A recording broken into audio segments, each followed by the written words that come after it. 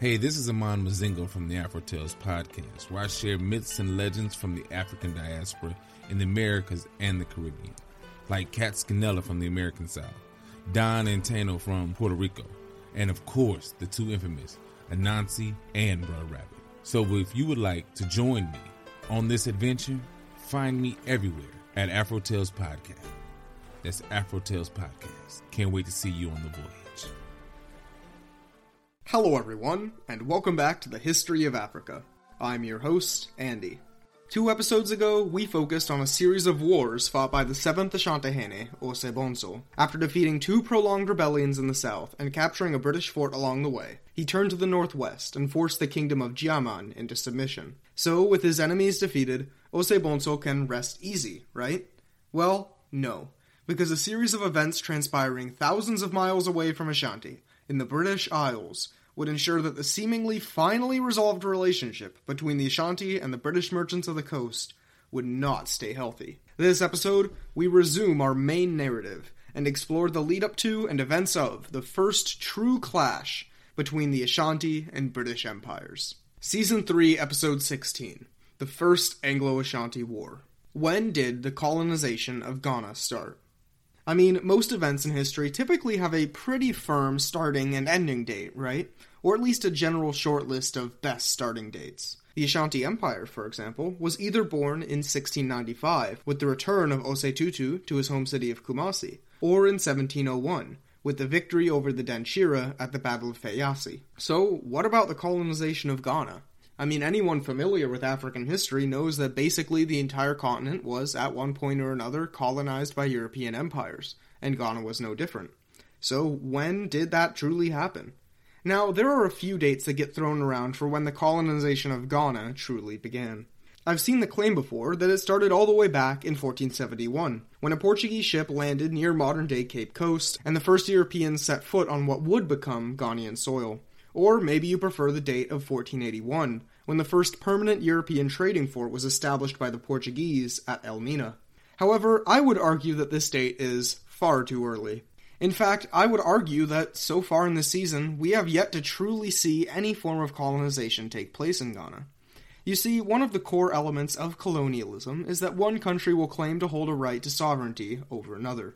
The colonized region must be dependent on and dominated by the colonizing power. And from 1471 until the time of our episode, this hasn't been the case. So far, European influence in Ghana has been limited exclusively to trade factories, another name for those European forts that we've seen pop up on the show every once in a while. But even these trade factories were not exactly colonies. They were usually not the property of the state themselves, but were owned by private charter companies, for-profit organizations sponsored by but not owned by the government.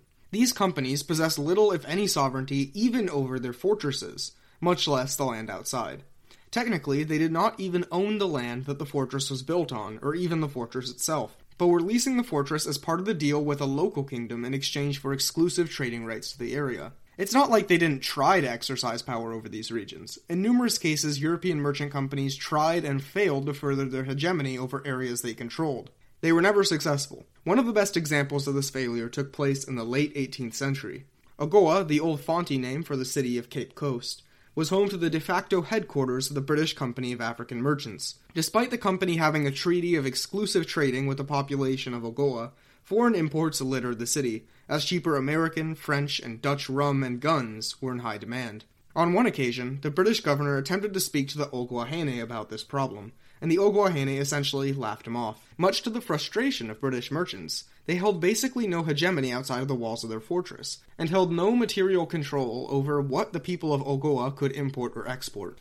But that was then. As we'll see in this episode, times are changing. I'd argue that the year in which this episode takes place, 1821, marks the true beginning of European colonialism in Ghana. However, while today many think of the historical colonial powers of Europe as insurmountable global forces, historical bulldozers that trampled non-Western powers without breaking a sweat, today we'll see just how untrue that idea is. But times change doesn't really mean anything. After all, something has to actually be behind this shift in the relationship between the kingdoms of Ghana and the Europeans on the coast. So, what was behind this complete transformation of the politics of coastal West Africa between the 18th and 19th centuries? To fully understand this shift, we need to understand the origin of the British trade factories on the Ghanaian coast in the first place. All the way back in 1660, when the Denshira were still the undisputed hegemons and the Ashanti Empire did not yet exist, the British government renewed the Navigation Acts. The Navigation Acts were a protectionist law which strongly regulated foreign trade, making it more difficult and expensive for British merchants to trade with other European countries. The effects of this law were incredibly wide-reaching, and perhaps no area was affected more than British colonies in the Caribbean and North America, which depended on trade with the Dutch to fill their plantations with slave labor. So, to fill this need, the British government decided that it was time for their own merchants to insert themselves into the transatlantic slave trade directly. In 1663, the British government ordered the creation of a chartered company known as the Royal African Company, which would hold a state-mandated monopoly on the trade of African gold, ivory, animal hides, precious timber, and, most importantly, enslaved people. The British then captured a Dutch castle at Algoa, renamed it to Cape Coast, and began trading. Based in the castle at Cape Coast, the company's profits were at first enormous, and it continued to expand rapidly. 6 more forts were built or captured in modern-day Ghana, one at Whydah, and another far to the north at the mouth of the Gambia River.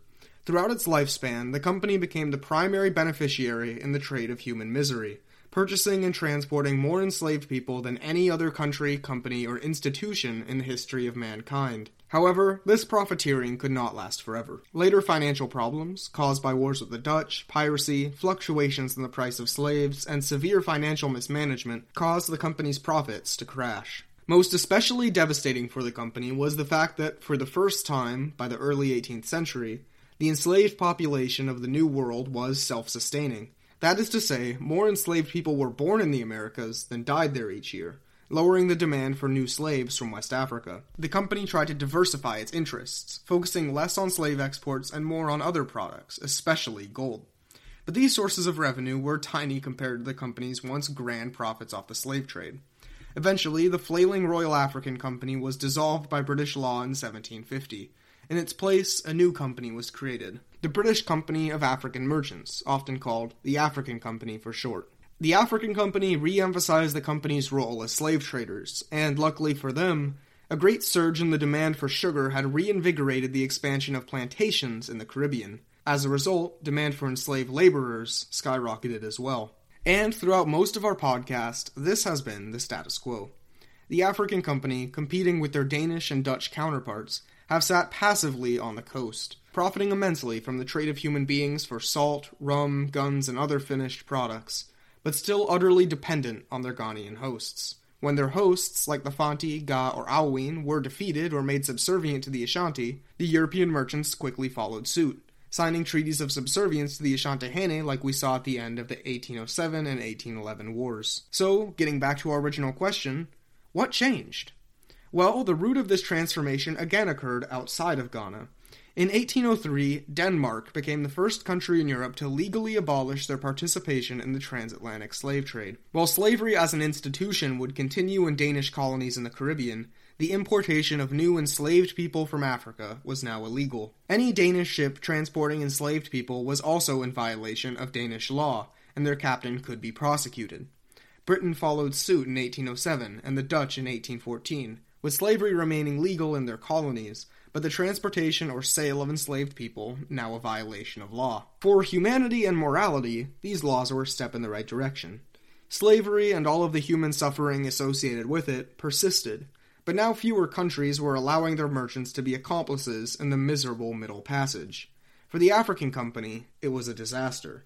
The slave trade still made up a bulk of their profit, so the abolition of the institution guaranteed their eventual financial ruin. At first, though, the decision didn't affect either the British Company nor the Ashanti much at all.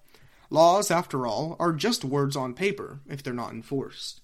So, despite the slave trade technically being abolished, many British, Dutch, and Danish merchants continued operating as illegal slave traders. They couldn't sell to the British or Danish colonies anymore, nor could they sell to the young nation of the United States, which also outlawed the slave trade in 1807.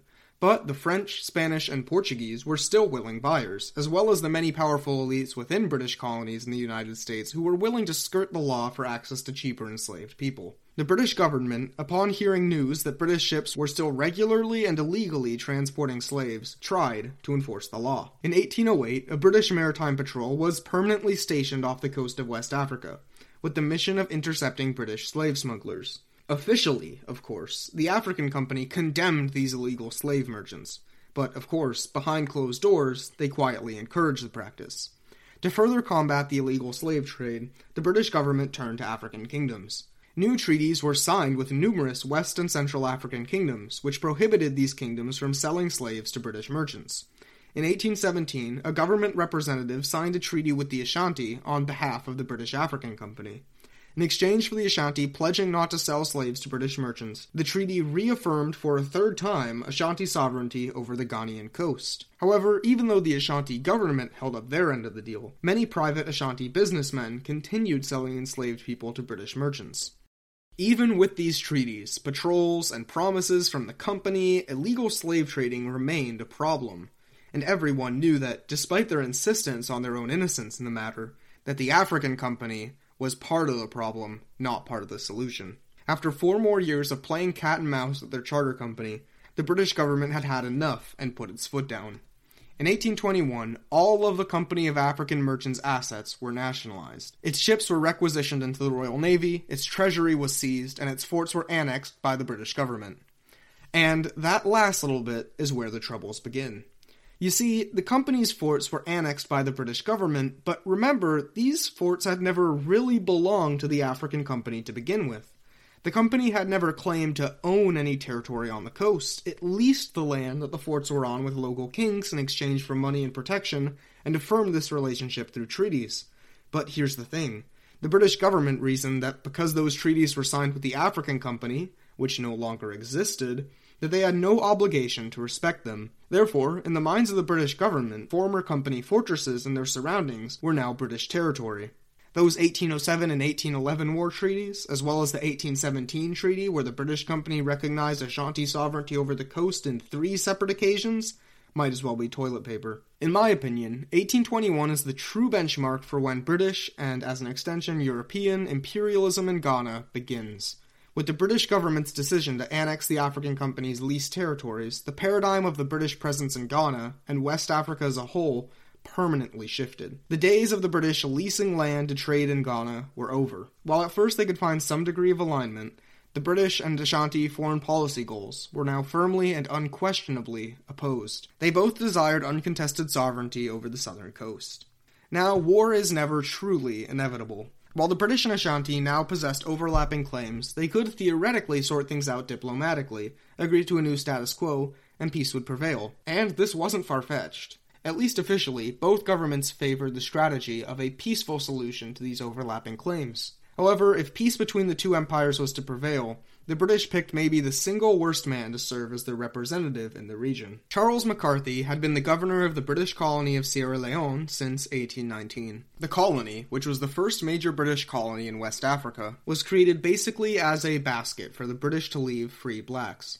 If a slave ship was sieged and its inhabitants declared free, they wouldn't be sent back to where they came from, but instead to Sierra Leone.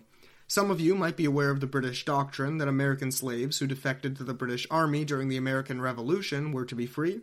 Well, many of these formerly enslaved people ended up in Sierra Leone. Are you formerly enslaved and bought your freedom? Sierra Leone. Are you a free black person who happens to live in London? Well, you might just end up in Sierra Leone. As a result, the colony formed a genuinely fascinating culture which combined elements from all over West Africa as well as British and American culture. If you're interested in learning more about the origins and early history of this British colony of formerly enslaved Africans, you can learn more about the early years of the Sierra Leone colony in the latest premium episode on our Patreon. So if this episode interests you, or if you'd like to access our dozens of other premium episodes, or if you'd just like to support this project of free education about African history, you can support the show at patreon.com/historyofafrica. And to those of you already supporting the show, thank you. Bolstered by the population of incoming free black migrants, Sierra Leone's population soon established itself as the only true British colony in West Africa. And by that I mean more than a single fort or city block. As a result, all of the forts seized from the British Company of African Merchants were put under the closest thing to resemble an arm of the British government, the colonial government of Sierra Leone. That is, McCarthy's government. Before McCarthy arrived on the Gold Coast, tensions were already beginning to run high. As part of their annexation of the forts, the British had sent the Royal African Corps, an army composed primarily of free black or mixed-race British subjects, mostly from the Caribbean under the command of white officers, to ensure their position on the coast. The Royal African Corps arrived at Cape Coast in 1822, and dispersed into the countryside to negotiate treaties of submission with local Fanti kings. According to these treaties, the Fantis would accept a protectorate status under the British. They would maintain local autonomy and control their own domestic law. However, their sovereignty would be surrendered.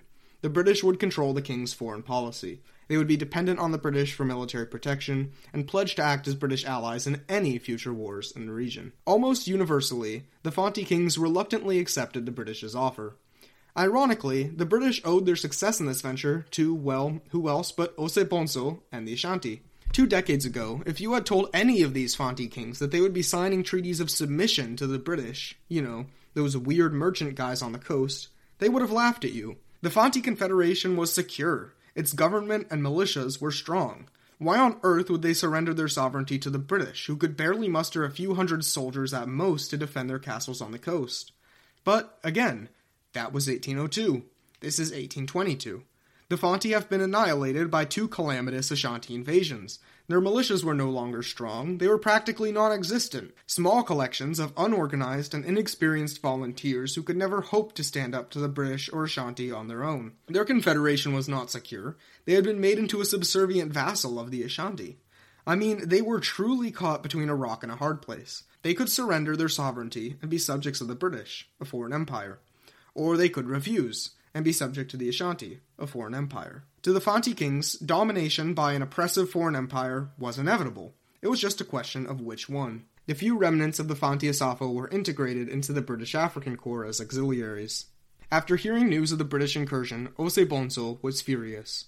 The British had already pledged to respect his ownership of the coast, and now there were hundreds of men in red uniforms swarming over his territory that they recognized and sowing disloyalty among his subjects.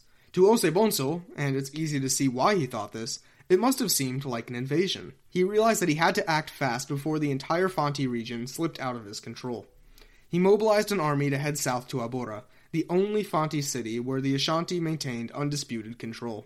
This Ashanti column made a quick incursion into a Fanti settlement, where they kidnapped one of the leaders of the local Asafo company. The Asafo leader, apparently quite upset with his captivity, made the mistake of uttering a curse with Osei name, a capital offense in the Ashanti law code. Despite this offense, the Ashanti army hesitated in executing the man. Rather, they sent word of his capture, as well as the offense he committed and his imminent fate, to the British.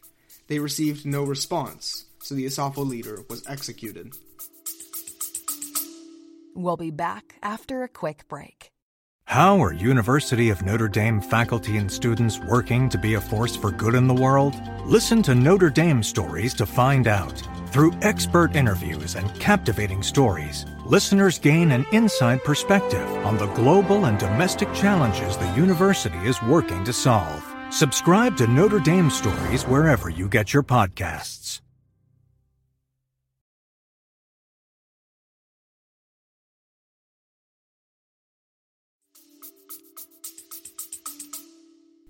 Seeing that the Ashanti were serious, the commander of the Africa Corps decided to accept an Ashanti offer to negotiate a diplomatic de-escalation. An Ashanti envoy arrived in Cape Coast and began to negotiate with the British. The envoy demanded for the British to reveal their intentions and to honor the treaties that the Ashanti had signed previously with the Company of African Merchants.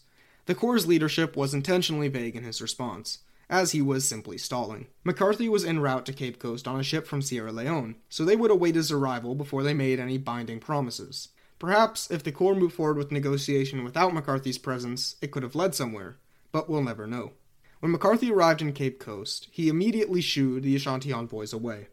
In McCarthy's eyes, the Ashanti had already shown their desire for war by executing the Asafo leader, so any further negotiations were pointless. Upon leaving Cape Coast, allegedly one Ashanti envoy told McCarthy that Osebonso's army would drive him into the sea, though it's worth noting that this line appears nowhere in Ashanti recollection of events, so it's probably an embellishment by McCarthy. Osebonso, perhaps eager not to destroy his kingdom's relationship with one of their former trade partners, ordered for another envoy to head to Cape Coast. McCarthy, who at this point was firmly committed to war, turned away the envoy immediately. With war now approaching rapidly, Governor McCarthy attended the Fanti Parliament to see who would aid him in the impending conflict. He demanded to know which Fanti kings were truly on his side, and asked who would join him in a grand alliance with the British to fight the Ashanti. All of the kings and nobles in attendance agreed to join, with one exception, the King of Anamabo. The town, if you remember, had been the site of a clash between the British and Ashanti in 1807. This clash had seen thousands of Fanti civilians murdered by the Ashanti army, and the Fanti seeking refuge inside the British fort betrayed and sold into slavery. Is it any wonder, then, that they said, "No thanks, we're staying neutral"?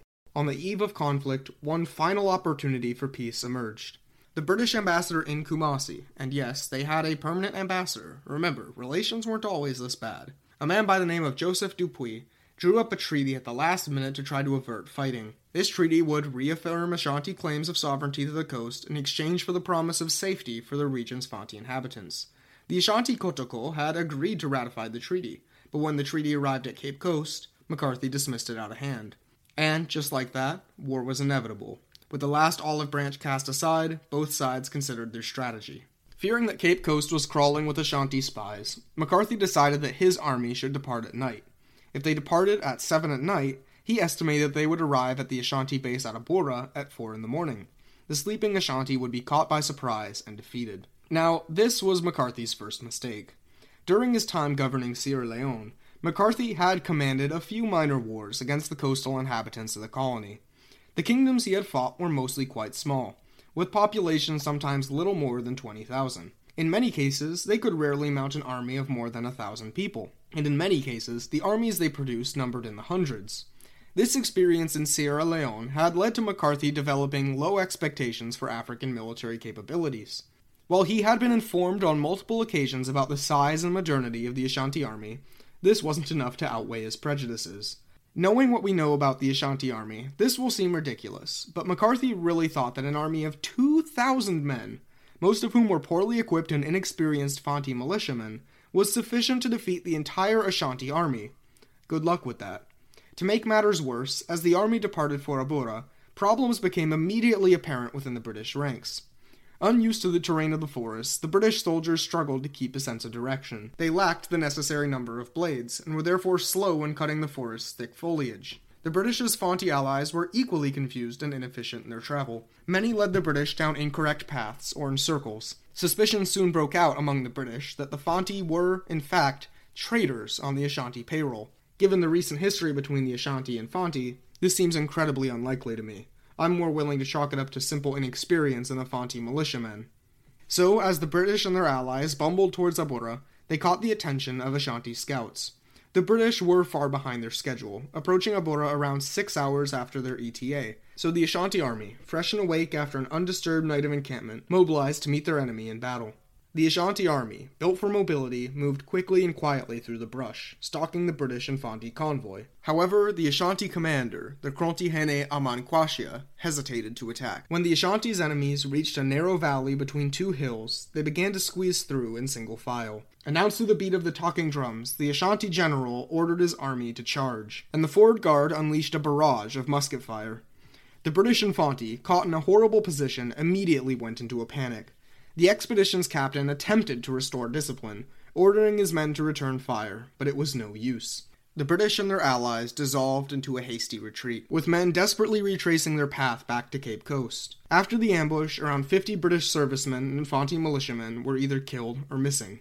Ashanti casualties were practically non-existent. However, this victory was only the first battle of the war, far from its conclusion. As the British expedition limped back into Cape Coast, McCarthy was livid. Seeking revenge, he immediately organized a new, larger expedition. Rather than a single point of attack, this invasion would involve 3 separate armies. It would also, at the advice of his Fanti allies, place a greater emphasis on mobilizing the Ashanti's internal enemies. The smallest of the three armies would invade the east, just north of Accra, before looping around and attacking the Ashanti behind Abura. Another column of 2,000 men would invade the Ashanti's western coast. There they hoped to find support among the Wassa and Awin people, and swell their numbers before turning north. Finally, the largest of the three columns would be led by McCarthy himself. At the head of 2,500 men, McCarthy would march north, recruit from the local Tenchira population to swell his numbers, before continuing north, straight to Kumasi. In January of 1824, McCarthy and his two other invasion columns marched into Ashanti territory. In the west, at least, things initially went quite positively for the British. The Wassa, hearing news of the invasion, rose up in revolt against the Ashanti. However, before they met the British, the Wassa came face to face with an Ashanti army. The remaining Wassa rebels ordered a hasty retreat south, making camp at a small town called Nsamankau. Soon they were joined by the British Western Column, who began setting up defensive positions at the town. Meanwhile, the Central Column pushed northward. Almost immediately upon entering Ashanti territory, they encountered a 10,000-strong Ashanti army under the command of the Kontihene, at the town of Bonsaso. McCarthy had heard, or if you believe his paranoia about Ashanti spies to be accurate, been fed false rumors that many within the Ashanti military were displeased with Osebonso's leadership and planned to defect. As McCarthy and his army approached the Ashanti at Bonsaso, he instructed his musicians to play God Save the King to signal that he was willing to negotiate with defectors. However, McCarthy's hopes were quickly dashed. The Ashanti responded with a talking drum message, which McCarthy's Fanti allies recognized as a call to attack. The British tried to take up defensive positions, but the highly mobile Ashanti units proved overwhelming. The Ashanti forward guard reached the British lines as they were still getting into formation, and began spraying the British with musket fire. The unprepared British were like sitting ducks. McCarthy ordered his column to retreat and regroup with the Western Column at Nsamankau. Under intense Ashanti harassment, the British scrambled in a disorderly retreat to meet their ally, but it was too late. By the time they made it to Nsamankau, the column there was already facing an Ashanti attack of their own. As the two British columns combined, things only got worse. Again, the British scrambled to set up a line of defense, but the mobile Ashanti units were too fast. At one point, a British unit attempted to set up a row of bronze cannons to fire grape shot at the Ashanti lines. But before they could get off a single shot, the cannon crew was overwhelmed by Ashanti soldiers. Amankwasha ordered for the Ashanti wings to begin encircling the British. After a few hours of fighting, the British columns were surrounded. Despite having his enemy surrounded, Amankwasha ordered his soldiers to stand back and fight conservatively, only fight as was necessary to keep the British on their toes. Surrounded by the Ashanti, their supply lines were severed, and British gunpowder and ammunition supplies began to dwindle, just as Amankwasha had planned. As the frequency of British musket fire slowed, the Kontihene ordered his army to advance. Panic erupted in the surrounded and unsupplied British army, and many broke ranks trying to flee to no avail. McCarthy himself, barking orders at his men to hold firm, was hit by 3 musket balls and collapsed. As a Fanti bodyguard tried to carry the injured McCarthy away, an Ashanti soldier spotted him. The soldier pulled out an Akrafana blade, stabbed the Fanti bodyguard, and decapitated the wounded Charles McCarthy. With their leader slain, what little morale was left collapsed completely among the British army. Of the roughly 5,000 British and Fanti soldiers, around 800 managed to slip past Ashanti lines and return to Cape Coast. As news of the colossal defeat returned to Cape Coast, the newly elevated British governor ordered the Eastern Column to retreat. The Ashanti had defeated the attempted British invasion. The defeat at Nsamankau remains the largest British military disaster on the African continent of all time, and the Ashanti's greatest military victory since maybe ever. To add to the British humiliation, the disembodied heads of McCarthy and his officers were taken back to Kumasi as trophies.